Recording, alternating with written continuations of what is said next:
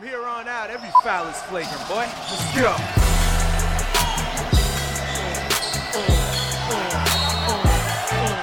What's up?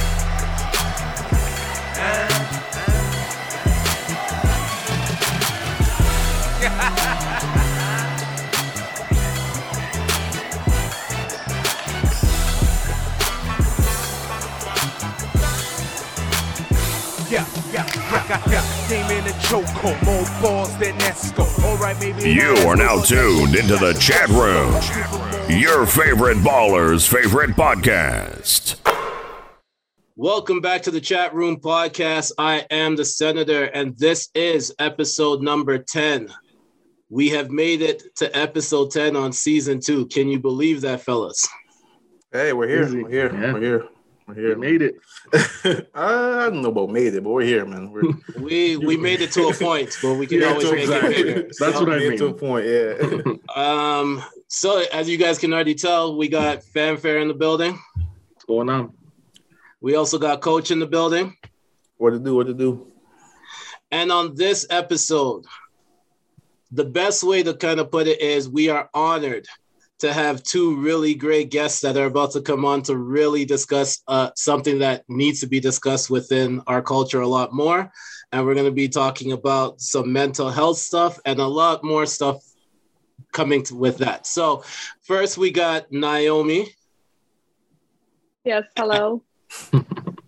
And we also got Baz. Hey. Ladies, thank you very much for joining us today. And we are hoping that we can keep the conversation fun, but at the same time, very educational. So let's go. Let's jump into the first thing. So COVID has been a battle for everyone, and everyone's been dealing with it and going through it in their own ways. And we know like mental health is a big thing, especially during this time. But if you could live anywhere in the world rent-free for a year, where would you go? That's tough. I mean, I'll say this out the gate. You know, it's All-Star Sunday, but I would not want to live in Atlanta. So I'll say that out the gate. That's where I would not want to live. But especially so you're gonna choose Florida? Nah. None of the us. Nah, I'll pass. Georgia, Atlanta, Florida. Nah, I'm good. So Texas. Yeah.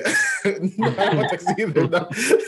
You said none of the odds. You didn't say nothing about Texas. So all right, well, that's another amendment, I guess. But right. where I want to live, I mean, I love Canada. So I mean, you know, I love Canada, but I think anywhere else would probably be like New York. I don't know. Jamaica. I don't know. Somewhere where it's fun and exciting. So one of those two places. Oh, so Queens. I'm not trying to get beat up a lot, so. But you wanted to go to Jamaica, New York, so. No, not Jamaica ass, man. No, not Jamaica ass, man. Nah. Right, just gotta make sure. I gotta make sure. No, I'm trying to go. Yeah, one of those two places. But where am I is good. But yeah, one of those two places. Okay. Ladies, what about you guys? Well, I have a question. Is this with COVID like happening, or is COVID like not a thing in this situation? That's a good question. That's a big question. That's a valid question. Yeah. Let's say this is post-COVID and everybody is safe now, and we're dealing post-COVID, and now we're just worrying about the mad bird disease and the mad cow disease comes back. Oh my goodness. So that's a whole nother thing. Okay, so then I think I know what I would say. It would be between New York or the south of France. The reason I say south of France is because it's probably one of my favorite places in the world, and you also still have like access to like the sun, the beach, but you still have like I guess the cultural aspect, like the fashion and all that. So it's still a city with a beach. Yeah, because I can't see myself like going to the States other than New York right now. Yeah. Agreed. Makes sense. Agreed. I mean, like I thought about California, but I don't know. Yeah. I actually think I would stay away from the States completely. Like after everything that's gone on in the last 4 years, That's valid. That's valid. Yeah. Very I'm good gonna discipline. need another at least 2 to 4 years before I feel like re-entering the United States of America for anything other than like NBA purposes. But I actually think I would either live in Jamaica or in Grenada for the year. But I love Canada, so I would never permanently stay there. But if I could go for a year and work remotely, I think it would have to be one of those two places. Makes sense. Dwayne. People that know me, I probably the first place I probably go to is I'd probably live in Japan. I love the culture. I love I'm probably going to be the only one of out of the people in this group. I'll be the first one to have a robot that like serves me my food and does my clothes and everything like that. So I'll have like a robot servant. Like I love the technology is advanced out there. I'm probably gonna have a robot for myself, so I'll be the first. Some people don't take advice from Will Smith. Dave, you saw iRobot, man. I ain't trying to have one of those. Hey, man. What's the other one? Big Hero 6? Is that the one where the kids one? The kids movie, Yeah, Big Hero 6. Okay. Yeah.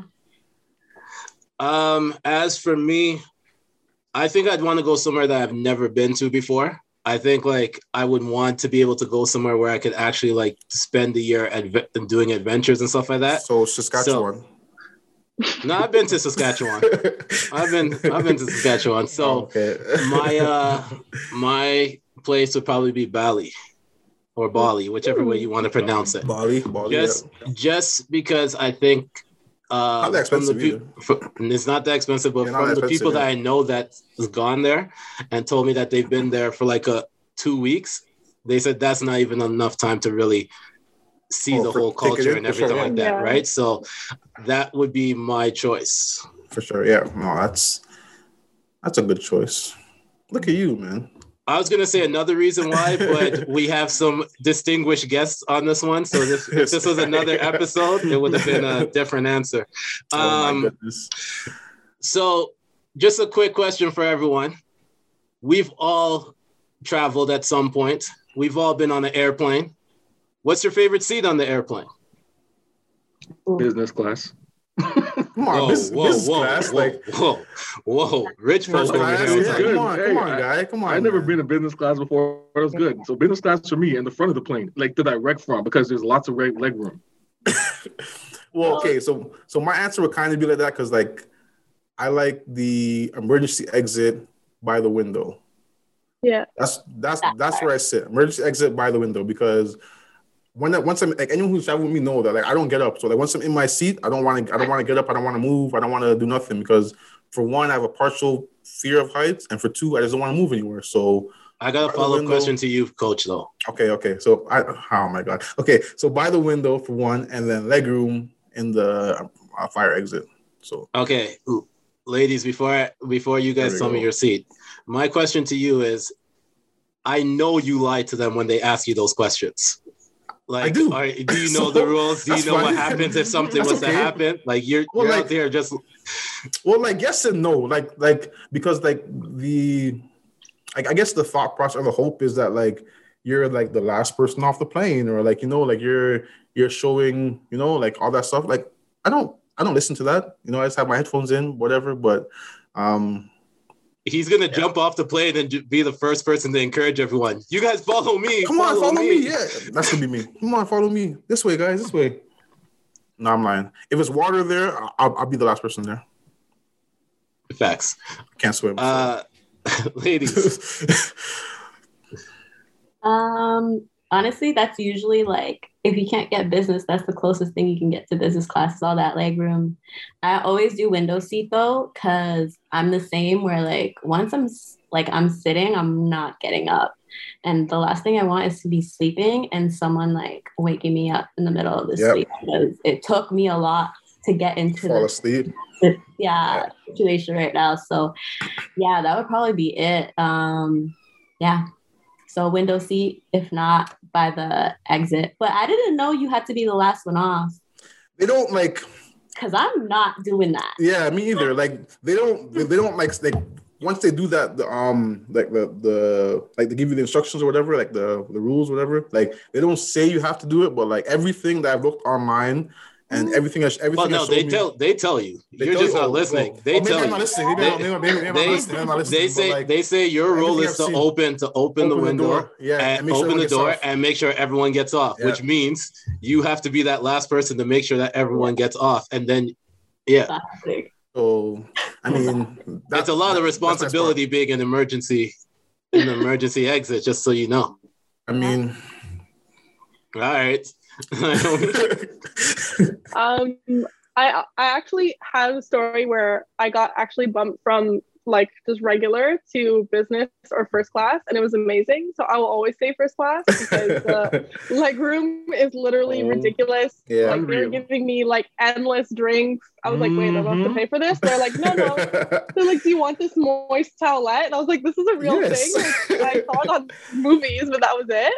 And if not, I do not sleep on plane rides. I can't sleep in car rides. I'm the type of person, like, I need to see everything. So I also like the window seat because I actually I love the takeoff and the landing. I love watching everything. That's my favorite part. So window seats or first class. So I'll agree with you guys about business class. I got bumped up. I got bumped up once, but it was on a short trip from Saskatchewan to Calgary. So I only got to enjoy it for like an hour, but I made full usage of all the unlimited alcohol that I could have. So that was a thing. But I think they also felt sorry for me because I was in the middle seat between two larger people and did not have any elbow room. I couldn't even put my elbow onto so it's either that or as close to the front door, as close to the to exit, because I hate being at the back of the plane and then you got to wait for everybody else to exit before you can get off the plane. So those are my two. I will say that I'm clearly not living life because everyone on the podcast, I've never been in first class, so I'm not living life. So my next visit, wherever I'm going, I'm going. Just take a trip to Edmonton. Edmonton. That's what I'm doing. Mine was in Canada too, so that's when they bumped me up. So you just got to fly within Canada, and you're good. Then might get Puerto Rico. Get into this. Puerto Rico. Okay, wow. okay. Come on, man. Okay. What is going on? Puerto Rico first class. This is a fanfare I never knew. This is why sometimes we don't allow him on the podcast, just because he tries to outdo us all one by one. All right, so last one for the round table, and then we're gonna get into kind of the getting to know our guests more segments. What is your ideal vacation spot? So we've talked about where you would live for a year and your favorite seat on a plane, but for a 1 week vacation, where's your ideal vacation spot? Start with the ladies first on this one. Okay, I'm actually going to piggyback off of Francis. Is that did I say your name right? Yeah. That's cool. Yeah? Yeah. But like, wait, no, maybe that's the wrong person. I'm so sorry. Up top. So, fanfare. Fanfare. Okay, there you go. Sorry. Fanfare. Sorry. Francis, you said Canada. She's not piggybacking off of your. I said Jamaica earlier. I said Jamaica earlier. Man. I know. But if I'm gonna live in Jamaica for a year, I can't. I don't want to visit there for a week too. I love Japan. I love the culture. I've always wanted to experience it. But the other thing is, I don't want to live there for the long time because I have a really hard time adjusting to timelines. So I feel like I would just like try to bang it out all in 1 week, see as much as I could, and then come home and try to regroup. But I think it would be amazing because they have so many different things. I'm really into like the anime scene and stuff. I love their anime. Me too. I'm a junkie. Yeah, and like I used to watch all the cartoons, all the Dragon Ball Z's. So I just feel like it would be so amazing to go there and experience everything. I just want to say Sailor Moon. the greatest one ever. But I just want to say, Fanfare, I'm glad you're on this episode because you said you're a junkie, and we have some people here that support mental health situations. So I think it will work out for you. Don't worry, we got you. We got you. Oh, look at this with the quips. Got some ammo for the next few podcasts. It's funny you say Japan because I went to Japan for a week and I was like, yeah, it's fun. It's enough time. So I had to go back like that. Yep. Literally what it was. So in theory, it's great, but there's just so much to do there. But where I would go, honestly, it would probably be either Bali. That's definitely somewhere I've wanted to go, or Greece. I just like it just looks so, and I love Greek food. Like I'm low-key just talking about it right now is making me want to order it. Yeah. Makes sense. Yeah, so either or, just on a beach somewhere. Mm-hmm. Mine would be Africa. For one, that'd be my number one, and my number two. It's tough because like somewhere like Rome, Italy, Greece, like somewhere out there, just because like anyone who knows me, like I like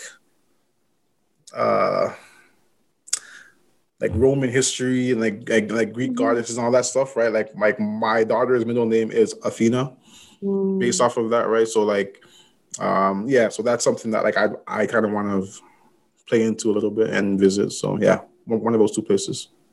Or 4 places. You named 4 places. Yeah, I know. I just want you to, got myself, man. I got myself, man. Okay, man. All right. Dwayne. For me, just because I've never been, and it's my birthright, Guyana. I've always wanted to go. That's where my parents are from. That's where my family's from. For all I know, I could be for royalty. I don't know. Maybe there's some royalty out there. I don't know. Royalty, first class flights. What is going on, man? I definitely want to visit Guyana because I know there's lots to see. They have Kaieteur Falls, one of the largest waterfalls in the world. So, yeah, I definitely want to go visit where my parents are from and my family. That makes sense. I'm very tempted right now, but I'm not gonna do it. For me, yes, don't do it, please. I know where you're going with this. Just don't do this. For me, I'm gonna go with Spain. I said my ideal plan is within like when COVID ends, that might be my first vacation. It's to do a few days in Spain and maybe 1 or 2 days in Ibiza. So that's kind of my ideal vacation spot right now. Okay. Awesome. Okay. All right. Well, kind of directing to the ladies and the guests on the podcast. Sorry. How did you guys get started doing the work you guys do? And like, what do you guys enjoy most about that work? You want to go first? Want me to go? Go ahead. Okay, so it's funny because I was just doing a workshop and I was doing the math as I was talking to these young girls. I was like, yeah, so I've been doing this for 7 years. That's crazy. Right. But it started off by accident, like divine accident, where we're pressured into going to school right after high school. And I was like, I guess I'm going to do psychology. Like that's interesting to me, I guess. The human mind was always fascinating to me. And I knew I wanted to work with people. But ironically, as I was in school, I hit a wall and I became really, really, really depressed, really, really anxious. And I think a lot of people can identify to that in their early 20s. It's kind of when definitely for sure. Yeah, like mental health kind of manifests itself. So I had to drop out.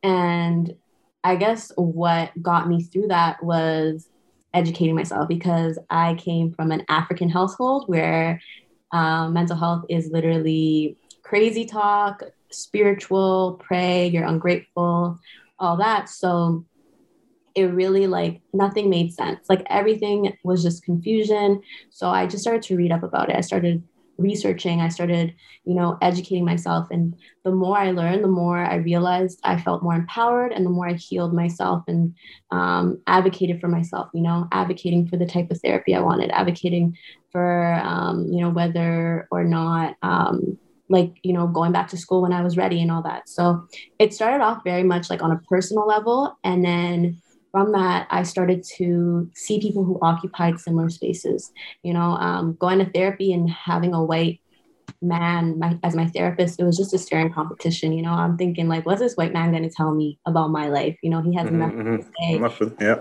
Yeah. So I started to think about that. And then the more I had conversations with my friends, I started to realize, even just from where we grew up in the inner city, PTSD is a real thing, you know, but we're not talking about it like that. We're talking about, you know, people are coping by doing certain drugs or drinking or, you know, going to strip clubs or whatever. But it's like a lot of that is just a coping mechanism because we don't have access to services, you know, so it's all these things. So I started to gain a passion for community work as well as therapy. So I was like, hey, I'm going to become a therapist. So I'm at school, I'm doing my thing.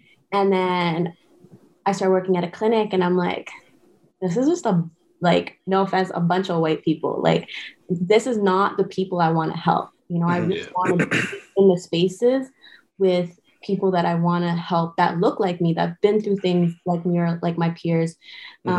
So I started to find ways to connect with nonprofits through social media, whether it was through my podcast or through workshops that I held. So it just turned into its own thing. And yeah, now I'm here. I would define myself as like a wellness content creator, but I also still want the therapy background. So when the time comes, I can hold representation for people who are Black and brown like me.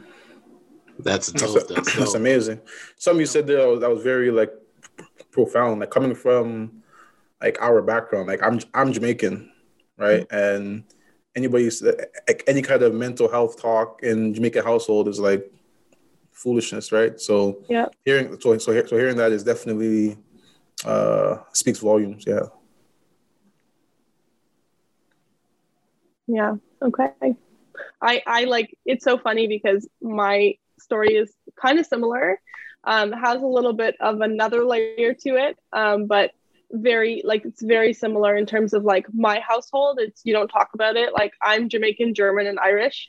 And I argue you put like three of the angriest people together and you just like, just kind of just like, yeah, fine, whatever, like it's all good, right? And so like, I kind of grew up not only just being in a household and ironically being the most sensitive of all my siblings, but I also grew up as an athlete and I played basketball my entire life. I played basketball for 17 years. I was the point guard in college and then I went on to university and everything was really great. I was doing really well. I was thriving. And, you know, I think being an athlete is very interesting because this idea of like mental toughness comes in, right? Like you've got to be mentally tough, like you got to be strong. So on top of the cultural sort of stigma, then you have on top of this, well, now you're like a Black athlete, you know what I mean? So not only do you need to be strong in household, you need to be strong on the court. So it got to the point where I became such a perfectionist in my third year of university that I was not performing optimally. Like I wasn't performing the way I wanted to. I could do anything in practice, like pull up threes, take anybody off the dribble. Like I had no problems. And then all of a sudden I get to the court and I'm freezing. And I'm like, what the heck is going on? Like I really didn't understand at the time. And again, like all through this, not even realizing I had depression and anxiety, like it was just like a whole nother layer. And then in my third year of university, I take this sports psychology course and like, I find out like, oh, there's actually something I can do about the fact that I have, like, I'm a maladaptive perfectionist is what we call it, because you can have adaptive perfectionism or maladaptive. It doesn't always necessarily need to be a bad thing. And so in my third year, I'm like, why do we not know about this? Like, why don't more people know about the fact that there are what we now call mental skills that you can utilize, right, to benefit your performance and overall well-being? So that was really where it kind of jumped off for me. Then I decided to do my master's. So I have my master's in sports psychology. And I just really wanted to provide people with the tools, not only to be able to perform optimally, but again, just be able to recognize that, hey, like if this is something that's occurring, it doesn't necessarily need to be this way. And if you look at a lot of sports psychologists, or we call ourselves MPCs, again, kind of like Basma. Did I say? I'm so sorry if can I just call you Baz? Because yeah, that's what okay. Yeah, okay. Like kind of like Baz was saying, it's like everybody that I was speaking to was completely white. They're all males. They're all like middle-aged. Some of them are very old, like very progressing out of the field. And there's all this new information. There's all these new things coming. And I was just like, no, we need to start one, younger. We need to normalize this whole discussion, not only around, you know, mental health, but also just around like performance, and that you don't always have to be tough in order to be effective. Like people perform all the time. Like you could be going home, you could be in your room, you could be crying, and you could go outside and you could still show up. You know what I mean? And you can still perform, and then you can go back home and go back in your room and you can cry. You know what I mean? So for me, it was just not only the layer of being cultured, but also the layer of being an athlete on top of that. I feel like it was just so much, and I just needed to spread as much of my message and that information as I could. That's dope. That's dope. Awesome. I think one of the great thing about listening to both of you guys' stories is just the impact that cultural household has when it comes to how you're brought up, and seeing you guys both came from two different types of life, but still had so much similarities when it comes to what brought you to doing what you're doing at the current moment. So I think that's really dope. Yeah, for sure. I mean, like, kind of playing off of like what you kind of said, like with athletes and stuff. Like, what do you think? Like, what do you guys think are some of the common struggles, I guess, that like athletes or like inner city youth kind of deal with the most? Like, what are like the most common things that you think? Okay, I'm just gonna quickly take this one. So yeah, I grew up playing sports, but I would say my direct, just looking at that question, I dated my two only boyfriends were professional athletes. And then my close friends also played professionally. So kind of taking that observer like perspective of seeing that culture and that environment really showed me insight to this. It's literally a toxic culture. Like I would always say it is the definition of toxic masculinity, at least for men, of like this toughness, this, hyper masculinity, not showing emotion, or emotion is weakness, not discussing anything, and then just using your career as also your definition of self and the only way to cope with emotion. So once, God forbid you get injured, your identity is gone, your coping mechanism is gone, your everything is gone. So now it becomes a very slippery slope for your mental. So just from the outside looking in and, being that, I guess, that observer of people that I cared about go through those things, I realized a lot of this environment, a lot of the things that are reproduced in those spaces are actually very harmful. Everything down to even just the coping mechanisms. So that's just being from like the outside looking in, and what it's kind of taught. Because if you think about it, I used to say this all the time. Young boys look at athletes as their superheroes, right? They're modern. Sure, 1,000%. Yeah. Like, I'm looking at you crazy, he's a superhero. Sure.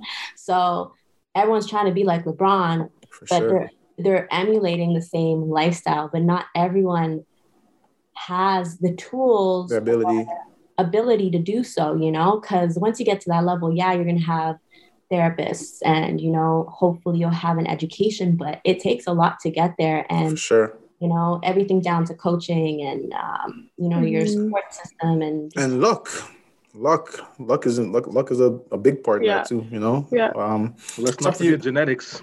All that for sure. And like something you kind of mentioned, like, which is big, like I've like coaching college ball, like some of the things that I tell the athletes a lot is like, you are not a basketball player. You are somebody who is highly skilled, highly athletic, that plays basketball. But once basketball is done, like don't like stick yourself onto, like I'm playing college basketball, I'm 4-time champion, yada yada yada. After that's done, what do you have, right? So like that's one of the big things, and you kind of spoke on that, and like I'm glad that you did, because now hopefully the guys are watching this, they see that coach is not crazy, and I've been saying this for a long time. Like, have a plan after basketball. Like, you know, like you're not only a basketball player, you're an athlete, you're a black male, whatever you are that happens to play the sport and be really good at the sport, but it's not all you are, right? So I just want to say one thing. I just want to say one thing to that, and I wanted to kind of just expand this more from just athlete to individuals. So as a person that used to rap and DJ and stuff like that, a lot of times you make your persona that. So whatever your rap name was, that whatever image you're trying to portray, that's what you think that you have to be. And that's not exactly who you are. Who you are is that person that you are 24 hours a day, and not the 1 hour that you might be on stage, or the 2 hours that people are seeing you at a video shoot or something like that. So this, even though that advice was perfect for athletes, I just want to make sure that we are expanding it for everybody too, and just letting people know that you got to be the best you and know who you are, and not just the persona that you're trying to become. Yep. Yeah, I completely agree. To add on to that too, like I wrote some stuff down because I was like, well, are we talking about pre-COVID? Because I feel like when with my specific domain, there's very specific skills that I feel like athletes struggle with. But post-COVID, everyone is experiencing anxiety, whether it was there or not there from before. Athletes are very good at sort of like mitigating their like symptoms because they're so immersed in their exercise. So it's really just like, oh, I'm just going to practice all the time. They're so, you know what I mean? It's kind of like their drug, you know, like how some people turn to alcohol, you know what I mean? Like some people turn to substance abuse, period. Other people, they become athletes. Like they just, and you'll hear this a lot from people who like inner city kids who actually do make it, you know, like they didn't come from a good situation. So their outlet was their sport. And that's amazing. But now that it's kind of come to a halt and it stopped, everybody's now dealing with the repercussions of whatever they've been kind of sweeping under the rug this whole time. Right. And again, this is not to generalize and say everybody has like generalized anxiety or things like that. But that's to say that we're in such an uncertain time right now that not only is the athlete or the performer or your overall identity kind of in crisis right now, but just from an anxiety standpoint of us not being able to sit down with our thoughts for too long, or us not having enough time to really, you know, sit down and think like, how did my day go today? What do I most need? Like, what am I struggling with right now? We don't give ourselves the opportunity to do those things, no matter what position or, you know, performer you are, right? Whether you're performing at work, whether you're performing as an athlete. And also we're seeing a lot of lack of motivation, which again, like anxiety paired with lack of motivation, and people aren't sleeping, you know, like anxiety and depression are kind of really going high right now. Like it's getting really, really bad, I would say. That's true. That's true. Yeah, no, that's very true. Okay, so I mean, fear of failure is something that like a lot of athletes kind of deal with. Like a big skill. Like I know on the college level for sure. Like not being what you think that you should be is a big thing, and it's a big struggle. What are some ways that like one can kind of mitigate or reduce kind of those attacks and those fears? Is it okay if I start? Yeah. Yes. Yeah. Okay. For me, it's really important to recognize what they are. Okay. This is fear. This is not an actual physical property that's blocking your way. It's something mental. Right. And so first and foremost, I want to know what those fears are. Okay. Then I want you to understand that if you're not experiencing failure, there's no way you're getting better. There is absolutely no way you're getting better at what you're doing. You might be coasting, you know, you might be like performing at some level where you're like, okay, everything's good. But I argue that if you're not like deep diving into that fear, if you're not deep diving into failure, then there's no way your growth is where you want it to be, no matter what level you're at. And one of my favorite ways, one of my favorite talks I watched like the Lewis Howes, I don't know if I said his name right, show, but one time he had Kobe Bryant on, who is like my mental like idol. Like I don't think anybody could have had a more amazing like mentality than Kobe. And he literally asked him like, doesn't it suck to fail? Like, don't you hate it? And he's like, of course I hate it. But, you know, as soon as I recognize that I've lost, now I recognize, oh, here are some weaknesses I can exploit for next time. Or here are some things that I didn't do from my end that I'm actually going to implement next time, right? And failure teaches you way more than wins will ever do. So it's so important for you to understand and learn from those failures and not necessarily always see them. And in psychology, we talk a lot about reframing failure so that it's not seen as failure. It's, you know, a challenge or it's growth or it's opportunity. So kind of those three things in terms of like recognizing that they're just fears, accepting it as part of your process, and then reframing the way that you're seeing the fear is a lot of what I do with my athletes. That's smart. That's amazing. Yeah, that's amazing. Yeah. Honestly, similar, like I would say similarly as Naomi was saying, when it comes to fear, and this could apply to athletes or just anyone, I would say not living scared. I think when you live scared, you live small. And that inhibits your true potential. I think those who aren't afraid of failure tend to be the most successful. You ask a successful person, I think the average successful person will say, I wasn't scared to fail, you know?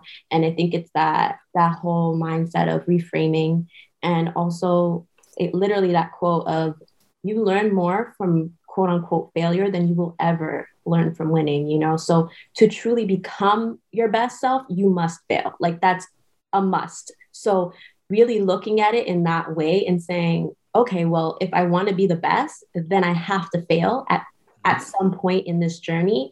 Then you will face it head on. You will face it in a way that isn't scared. And I almost feel like we see fear and we want to run from it. You know, it's our instinct, you know, that's just something we're taught. But at the same time, the best way to face anxiety or fear is to actually literally face it, you know, put yourself in those uncomfortable situations. Then you minimize the power that it actually has. So once you face failure once, you realize, okay, this it's not that bad, and I can bounce back from it. So you end up becoming more confident in those resilient. Mm-hmm. Pardon? I said you end up becoming resilient. Yeah, resilient, and that's literally the key to success. That's amazing. That makes sense. I agree. I had to face my fear last summer going rafting in Calgary, and I don't swim, so I don't like water. And I had a torn Achilles, so I was in a cast. So it was a lot of fears that I had to do at that same time. But, you know, I did it. The cast didn't get wet, so, you know, I'm good. You're a regular Paul Bunyan. Oh my God. Wow. All right. So what are some important skills to have when dealing with mental health? Okay. I will say when it comes to your mental health or any type of, so I look at the mind like a muscle. So it's something you constantly have to work at. I don't think it'll ever be perfect. And it's something that is part of your routine, your day-to-day. Something that I've been using a lot more is mental hygiene, you know, so making sure you're taking care and staying on top of that so that it's more preventative versus dealing with like anxiety and depression when you stay on top of it. So I would say in terms of skills, I would say probably just making sure you tending to a holistic aspect of your health. So making sure, you know, you have healthy routines in place, balance, you know, support system, therapy. When I say therapy, I think what's important when I say this is therapy is not always what we think of someone on a couch, you know, talking to us. Therapy could be literally going to the barbershop, could be playing ball, It could be, you know, calling up a close friend. So having that outlet that is healthy, a coping mechanism that is healthy. And I think even just educating yourself, you become empowered. So, you know, like I said, that was a big source of my confidence. I didn't understand myself.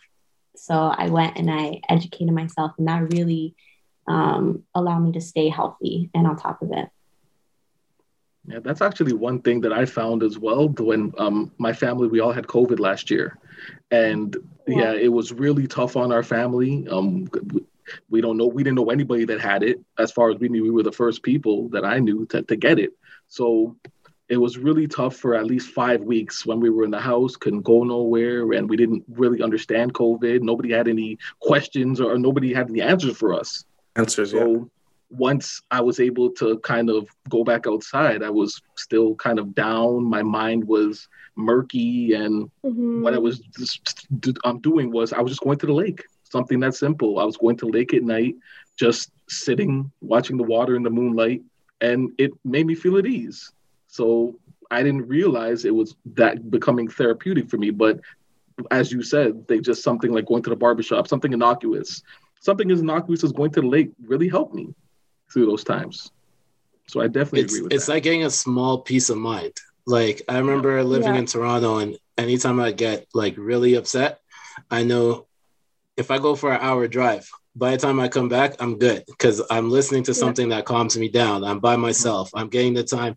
If I was going to continue to be angry, I'm getting angry while I'm there, but I'm letting it out while I'm driving. And then by the time I get back, I'm so calm. So because it's like I took myself completely out of what is causing me to be so upset at the time.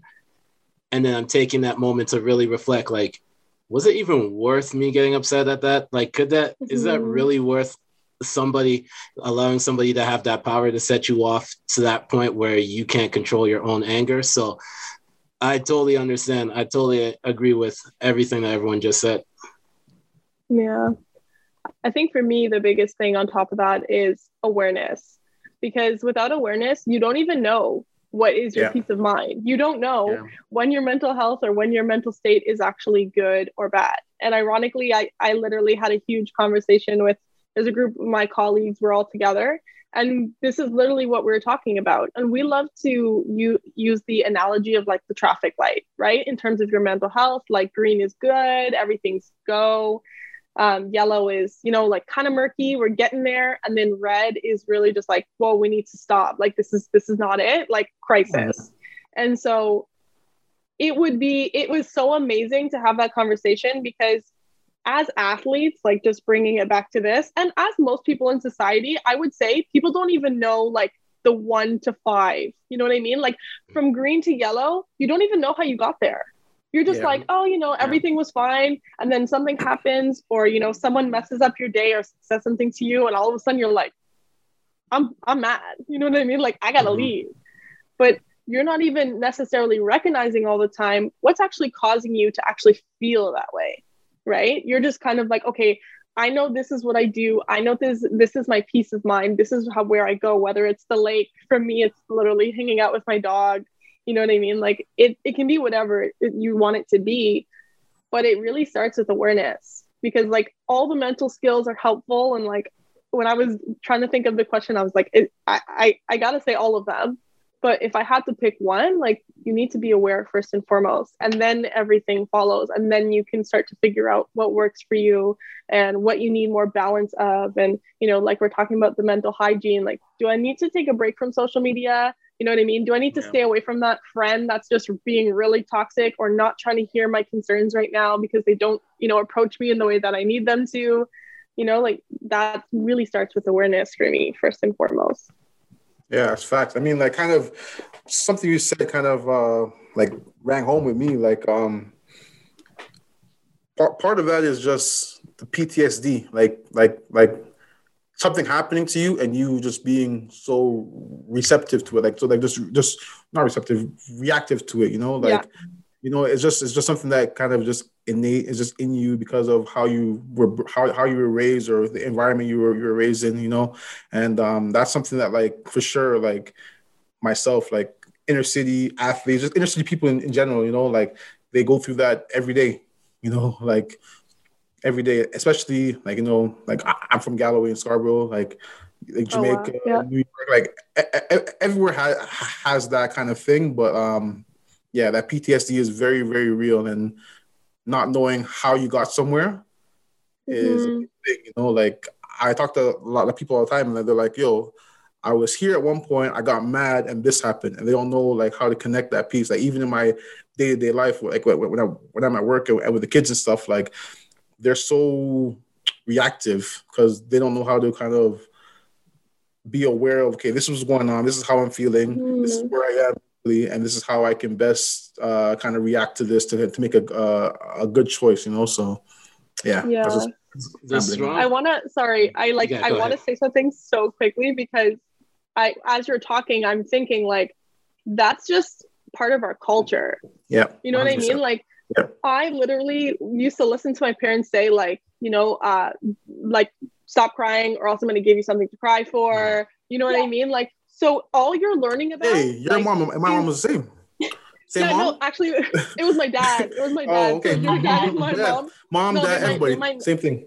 My dad's from Jamaica, so they might have been, in the same area at the time. But it's really just like, it's what they hear, it's what they learn. And on top of that, like we've all sort of identified, they don't even know how to handle a mental health crisis. They don't even know how to deal with, because that would require them to kind of be aware and to say, you know what, like, am I actually helping my child right now by like telling them that if they have a mental health concern, like they should just go in their room, or I'm just going to beat them, because as research continues to show, like PTSD, you can literally get PTSD from being beaten as a child. You know what I mean? Sure. So it's just like, there's so many things, and you're like beating your kid, you're sending them to their room to deal with all of this stuff. Isolating them. And then you don't learn, right? You don't learn as an adult, as you get into adulthood, how to even build any sort of awareness anyways. You know what I mean? Like it just becomes a vicious cycle. It's continuing to pass on traumatic experiences that they dealt with, so they can only recognize what they've dealt with, and then it's moving on. And I think one of the good things about what we're facing and what we're seeing more in this generation and for the future generations is the fact that we're starting to recognize that is what is happening, and they're slowly trying to break the cycle. And one of the things that I can be proud about with working with and previously working with children out here is the fact that they were starting to promote the whole fact of social emotional learning, which is a very important thing, because it takes it away from just them understanding that there's only 4 or 5 major emotions, but really there's 400 emotions that they don't even know how to identify. And getting them to identify, going back to your awareness, getting them to identify what they actually are feeling. Because they might be angry, but that anger could just come from hunger. So now you're understanding the root of it. Now you're starting to break down that's the emotion you're facing is not anger, it's hunger. Now you know that. Now let's build on that. And that, I think these are the stuff that is going to start helping the next generation, because we are really trying, a lot of people are really trying to promote the fact of social emotional learning. Sure. Yeah. What advice would you guys give to someone who is dealing with or is currently battling depression? You want to take this one, Mary? Yeah, sure. I'll start.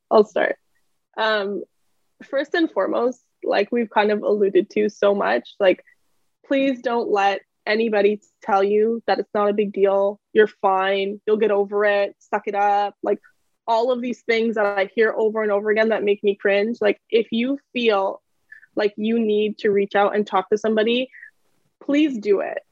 Okay. Because I think too far and too often do we hear like mental illness is weak, and we don't outwardly say it because everything's pointing towards the opposite of that. But in our cultures, and especially in like, honestly, even like the Asian, like I have a lot of Asian friends who grew up very similarly. I feel like cultures outside of North America tend to kind of frown upon like mental illness, not necessarily mental health, because it's not the same thing, but mental illness is like an issue. You'll get over it. I dealt with it. like we talked about that generational, like, well, it happened to me, so it, like, and look, I'm still here, so you'll get over it. I don't like that.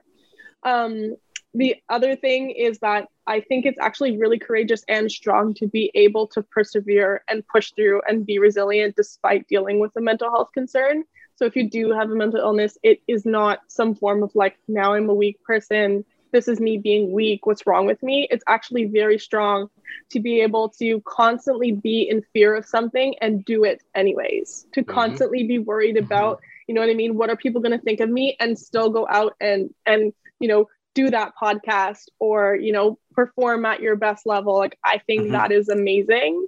And just the last thing that I want to say, because this is also something that's huge for me, is please, when you're trying to reach out to somebody, if it's not a professional, please reach out to somebody who is emotionally available. Like we kind of talked about, your parents might not be the person to go to say, hey, you know what? I think I'm struggling with depression, or I'm depressed right now, or I'm experiencing a lot of anxiety. I think I need to go talk to somebody. Make sure that you kind of ask that person if they are emotionally available, and then proceed to kind of tell them, because you know, vulnerability is amazing, but it shouldn't be shared with everybody. And unfortunately, sometimes that does mean your parents. So those are my kind of pieces of advice. That is some really good advice right there. Really good advice. That's facts. Yeah, that's facts. That's a drop the mic moment, and then that's she's gonna facts, walk off. So. That's facts, man. We're gonna go after that. Honestly, I couldn't have said it better myself, and I probably will reiterate a lot of what you just said. Definitely the whole notion or stigma around mental health or mental illness is the biggest obstacle, I think. Asking for help is probably the hardest part, I think, because starting anything is definitely hard, and you have to kind of fight all those like socialization, those social ideals, those norms that we've kind of been conditioned to think. But speaking from someone who's gone through depression, I think anyone who has had depression in some capacity, overcoming that is such a win. Like, it takes a certain level of strength and determination and resilience. So for someone to belittle that, I'm just like, damn, that's wow. Because it's very much like, it's huge. It's a big deal, and it takes a lot of strength and resiliency to do. And unfortunately, when we think of any form of illness or disability, if we can't see it, then it's not real. And it almost takes away that validity to it, but it is valid. And I think even just conversations like this and representation is huge, because I remember my dad telling me like, yo, being depressed is a white people illness. Like, he literally said that. Wow. Yeah. Yes. So just having representation helps, because now you're able to reach out to people who might look like you, might have a little bit more empathy towards you, and you can connect with, and you might feel more comfortable to talk to them. Because like I said, being vulnerable, a lot of people, like, my biggest thing when it came to therapy was, why would I tell someone who doesn't care about me my deepest, darkest thoughts? Like, that to me did not make sense at all. But I learned that sometimes it's a balance, you know, finding a support system, like Naomi said, that have the capacity to support you, but then getting the tools from the professional to implement into your day-to-day life, right? Like, you don't have to disclose right away, like, these are my thoughts. It's more like, I'm feeling like this. And then from that, here are the tools I can give you. It doesn't necessarily have to be like, I'm feeling this, and this is why I'm feeling like this, and this is what I went through as a child. Like, you are in control, right? So when it comes to a therapist or any clinician, they are there to give you tools, but they're not there to, end of the day, heal you. I think when we think of depression or mental health, we are in full control. And what we do and what we take away from these services is really like what we end up taking away. So if you go to therapy, you only get as much as you take away. So I think a lot of therapists will say, like, you know, I'm not here to heal you or to cure you. I'm just here to give you the services and tools, and you choose to do what you choose to do with these things. So I think that's really important. And I think taking care of all other aspects of your wellness too, right? The mental is important, but like making sure you're moving your body, making sure you're eating, making sure you're sleeping. Sleep is a huge thing that people overlook. Yep. Having a healthy sleep schedule, looking at wellness as a more holistic approach, spirituality, all that. Like, I think understanding that mental health is interconnected to your overall health is important, and looking at it in a more holistic approach too. Yep. Another drop the mic moment right there. I tell you, this is I think all that advice that both of you guys just gave is really important, and I hope that all our listeners who are listening to this actually takes it in and realizes that every day you can do something to work on your mental health. Agreed. So just put a form of practice in, and then start increasing it from there till you are at the better you. Yep. So I got one random question for everybody before we get to the final part. This just came to mind while you guys were speaking. So everybody has like a go-to song. What is a song that you find yourself going to, not every day, but you realize that you end up going back and playing that same song maybe every week or every 2 weeks? I know exactly which my own is, so I'll tell you my own to start it off so you guys have some time to think about it. First would be Hers, Damage. I don't know what it is about that song, but that song is just amazing to me. 2 would be Erykah Badu's On and On. And 3 would be... That's 3?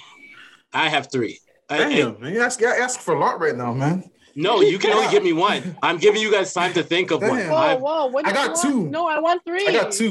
You have 3? Damn. Okay, if you have 3, then have 3. And then the third one, to tell you the truth, is not even just one song. It's an entire album. It's Snow Allegra Feels. It's cheating. So, those are my 3. Those are my 3. 15 songs. All right, cool. I got 15 go-to songs. Come on, man. You cheating. Wow. Cheating. No. All right. So I got 2 off the bat. My one, not necessarily because of the lyrics of it, just the beat is like something that I can bump in my car, in my radio. It doesn't matter where I bump it. It just kicks. Annie up, eh? Nah. Drake Pound Cake. Drake Pound Cake. Oh, okay. It don't matter where I hear that song. Once that beat hits, I'm like, okay, I'm in it. Like, it's just, as a former athlete, is it something that it just clicks in my head? I'm like, wherever I am, I'm ready to go. That's one. And then my other one would be J. Cole, Middle Child. That's my second one. Oh. So those are 2. Good one. Yeah, those are 2 that no matter where I am, if I hear it, like it just puts me in a zone. I'm just ready to go, and it just turns me up, or turns me up, turns me down. It's just wherever I needed that moment, it gives me that, you know. So yeah, those are 2. I don't have 3 though. Sorry, man. My bad. Okay, I can go next. Let me just preface this by saying it does depend on the mood that I'm in. Because I feel like I'm very like multifaceted. I like a lot of different music. Like I love J. Cole. I loved Pop Smoke. Like I actually loved his music, but I'm actually such a big soca head. So here is my top 3 right now. Don't shake your head. He wants to say something about me. He wants to say something about me. That's what it is. Because I'm Guyanese. He wants to say something about me. He doesn't like soca. He doesn't like soca at all. So yeah, he's a hater. That's fine. You don't have to like what I like, but I'm Jamaican and I like soca. Okay. Mm-hmm. So number 1 right now, I don't know why, but ever since the Super Bowl, Blinding Lights by The Weeknd has been stuck in my head. It's stuck. I can't. It's stuck. I can't. I listen to it on repeat on the radio too. Yeah. And Flow 93.5 plays it like all the time. 10 minutes. It's one of those songs. It's one of those songs that are just stuck. Yep. Yeah. For sure. So that's my number 1 song that's stuck in my head right now. Number 2 is Coffee's Toast. I absolutely love that song. My mom got married in Jamaica and that song was just blasting, and it just reminds me of like all the good times. A good time, yeah. Yeah. Mm-hmm. And then I love basically anything by Chance the Rapper. But oh my gosh, All Night. His song All Night. I don't know what it is. I like that song. I don't know what, like literally word for word, doesn't matter what I'm doing. I could be in the worst mood. I will literally start going nuts. Like that's my favorite song. You see, with me, I think it has that upbeat tempo to it. That's the reason why. Like it's kind of has it's not like the Weeknd one, but it's still such a happy song. It's a happy song. See, but I think for me, it's Chance himself. Like when he says, "Is you or is you ain't got gas?" Like I was like, I am like doing all of that. in it. It's tough. He gets me too hyped. So that's like my favorite. With me, like it's not necessarily about the words to me. Like like I rock with the lyrics and stuff, but it's just the vibe or the feel that I get from listening to it. That's what it is for any song. So you saying Toast is just that first dun, dun, dun, like that first part you hear, like, okay, you're like, I'm in. Like, it's just certain parts of it's just a vibe for me. Yeah. So yeah, agreed. How about you, Baz? Okay, so honestly, I feel like it's okay. So I have like my go-to songs. They will always be my favorite, and then like I'll always have like a song that's stuck in my mind. So now the current song that's stuck in my mind is "Good Days" by SZA. Like that gets played on loop after loop. I'm like, well, then it came out like today or yesterday. I'm like, why she gotta do this? But I'm very much like a 90s, early 2000s R&B fan. So one of my favorite songs, not favorite, but one of my favorite is Only You by 112. And I like the remix with, I think it's Biggie. Yeah. Biggie and Mace. Yeah, Biggie and Mace. So I love that. Like, I can't help but be happy when I hear that song. Yeah. And then I guess my third one, it keeps literally my brain's just like it's changing. It can't make up its mind. I would say probably I want to say Changes by J. Cole. I don't know why that's coming to mind, but like that's a good one. It's a good song. It's a good one. I love J. Cole. So yeah. Yeah. Okay. Time for you to say all three soca songs. There we go. No, I'm not. It's gonna be 3 Nas it's okay. You can tell me the soca songs. I'm with you. No, I love that. You guys will probably be surprised by the ones I picked. So I said 3 Nas tracks. So listen. No, not Nas. Not gonna listen one Nas. Climax by Slum Village. Slum Village. Oh, nice. Yeah. Slum Village. Okay. I love that song. Okay. I don't know if y'all remember this group, Camp Lo. Yeah. Coolie High. Yep. Lucci, Coolie High. That's one of my favorite songs, Coolie High. You need to come inside and check low. Relax yourself and let the Here we go. Bars, man. That's good.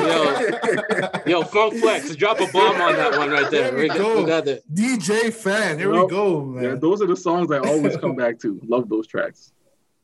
Okay. And that's the best way to end off this episode, but we can't end that off without getting to promote our social medias and anything else that we might be working on, because I know, Bass, you said you have a podcast there. So let's start with you. Why don't you kick it off? Okay, so yeah, I do have a podcast. You can find me or the podcast at Call Me Crazy Pod. It basically looks at like reclaiming the stigma around mental health and wellness, specifically for the BIPOC community. I always kind of say it's mental health for the culture. So I'm your mental health plug if you guys ever want to connect. Bars. And then if you want to see my social media platform, which I'll still have like mental health stuff, but then I'm also low-key a sneakerhead, so I'll post a one. That's what's up. At Be For Real. So that's BEEFOREAL. And yeah, hit me up anytime. Thanks for having me. Dope. No problem. Thank you. All ours. Naomi. Yeah, I do not have my own podcast. I'm sorry, guys, but you never know. One day, you never know. One day, man. Honestly, it was on my to-do list, and like my to-do list has gotten longer and it's gotten all right.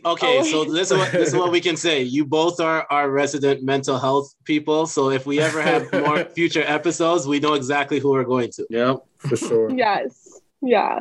But yeah, for sure. Instagram. I'm really, really big on Instagram and Twitter. It's just Naomi James. So NaomiJames_MPC. And I post a lot of stuff, obviously related to performance, but I'm a really big believer that everybody can benefit from sports psychology skills. So I post a lot of tips and tricks. So follow me if you like. And yeah, thank you so much for having me. For sure. Thank you. Dope. You for being Coach. Good shit. Yeah, my IG is realdeal_Francis. Yeah, they're just starting to open things up here in Alberta. So hopefully we got a season coming up this year. We're allowed to get in the gyms now, so things are looking good. I know Saint FX just had a game the other night, exhibition game. So like it's trending in the right direction that we're gonna have some ball this year. So fingers crossed. And that's all I'm working on. That's it. Oh, merch coming out. Well, merch is out. It's being delivered and stuff as we speak. So yeah, merch. Dope. Dwayne. You guys can just follow me on my Instagram. It's Chaz, CHAS_Tenenbaum, TENENBAUM. Yes, sir. And as for me, Cabby approved. Cabby certified. Cabby approved. And as for me, I always tell people I go last because I have the most things to promote. So make sure to follow me on Instagram and Twitter at The Senator. Don't forget to check out the Not So Soft podcast with myself, Nino Rockwell, and Kino the Great. Don't forget to check out my Twitch page, twitch.tv/It's The Senator. I DJ on there every Tuesday, Thursday, and Sundays from 6 to 8 Mountain Time, 8 to 10 Eastern Time. Don't forget to follow the Chat Room Podcast on Instagram at the.chatroompod. Don't forget to like, rate, share, and subscribe to the Chat Room Podcast wherever you listen or watch. So we're on YouTube, we're on Apple Podcasts, Google Podcasts, Spotify, TuneIn, iHeartRadio, Podcast Addict. Anywhere where you can find podcasts, that's where you'll find the Chat Room Podcast. And if you have any questions that you wanted to send out to our guest or even to us, make sure to send it to our email at thechatroompod@gmail.com. So that's it for the plugs for me. But before we end off, once again, want to say thank you very much. It was such an honor to have both of you guys on for this one. I hope you enjoyed your time on this podcast, and hopefully we can have you on further down the line. Thank you for sure. having me. Yes, it was so fun. Yep. Did it. And this has been the Chat Room Podcast, your favorite baller's favorite podcast. And we are out. Peace. Peace.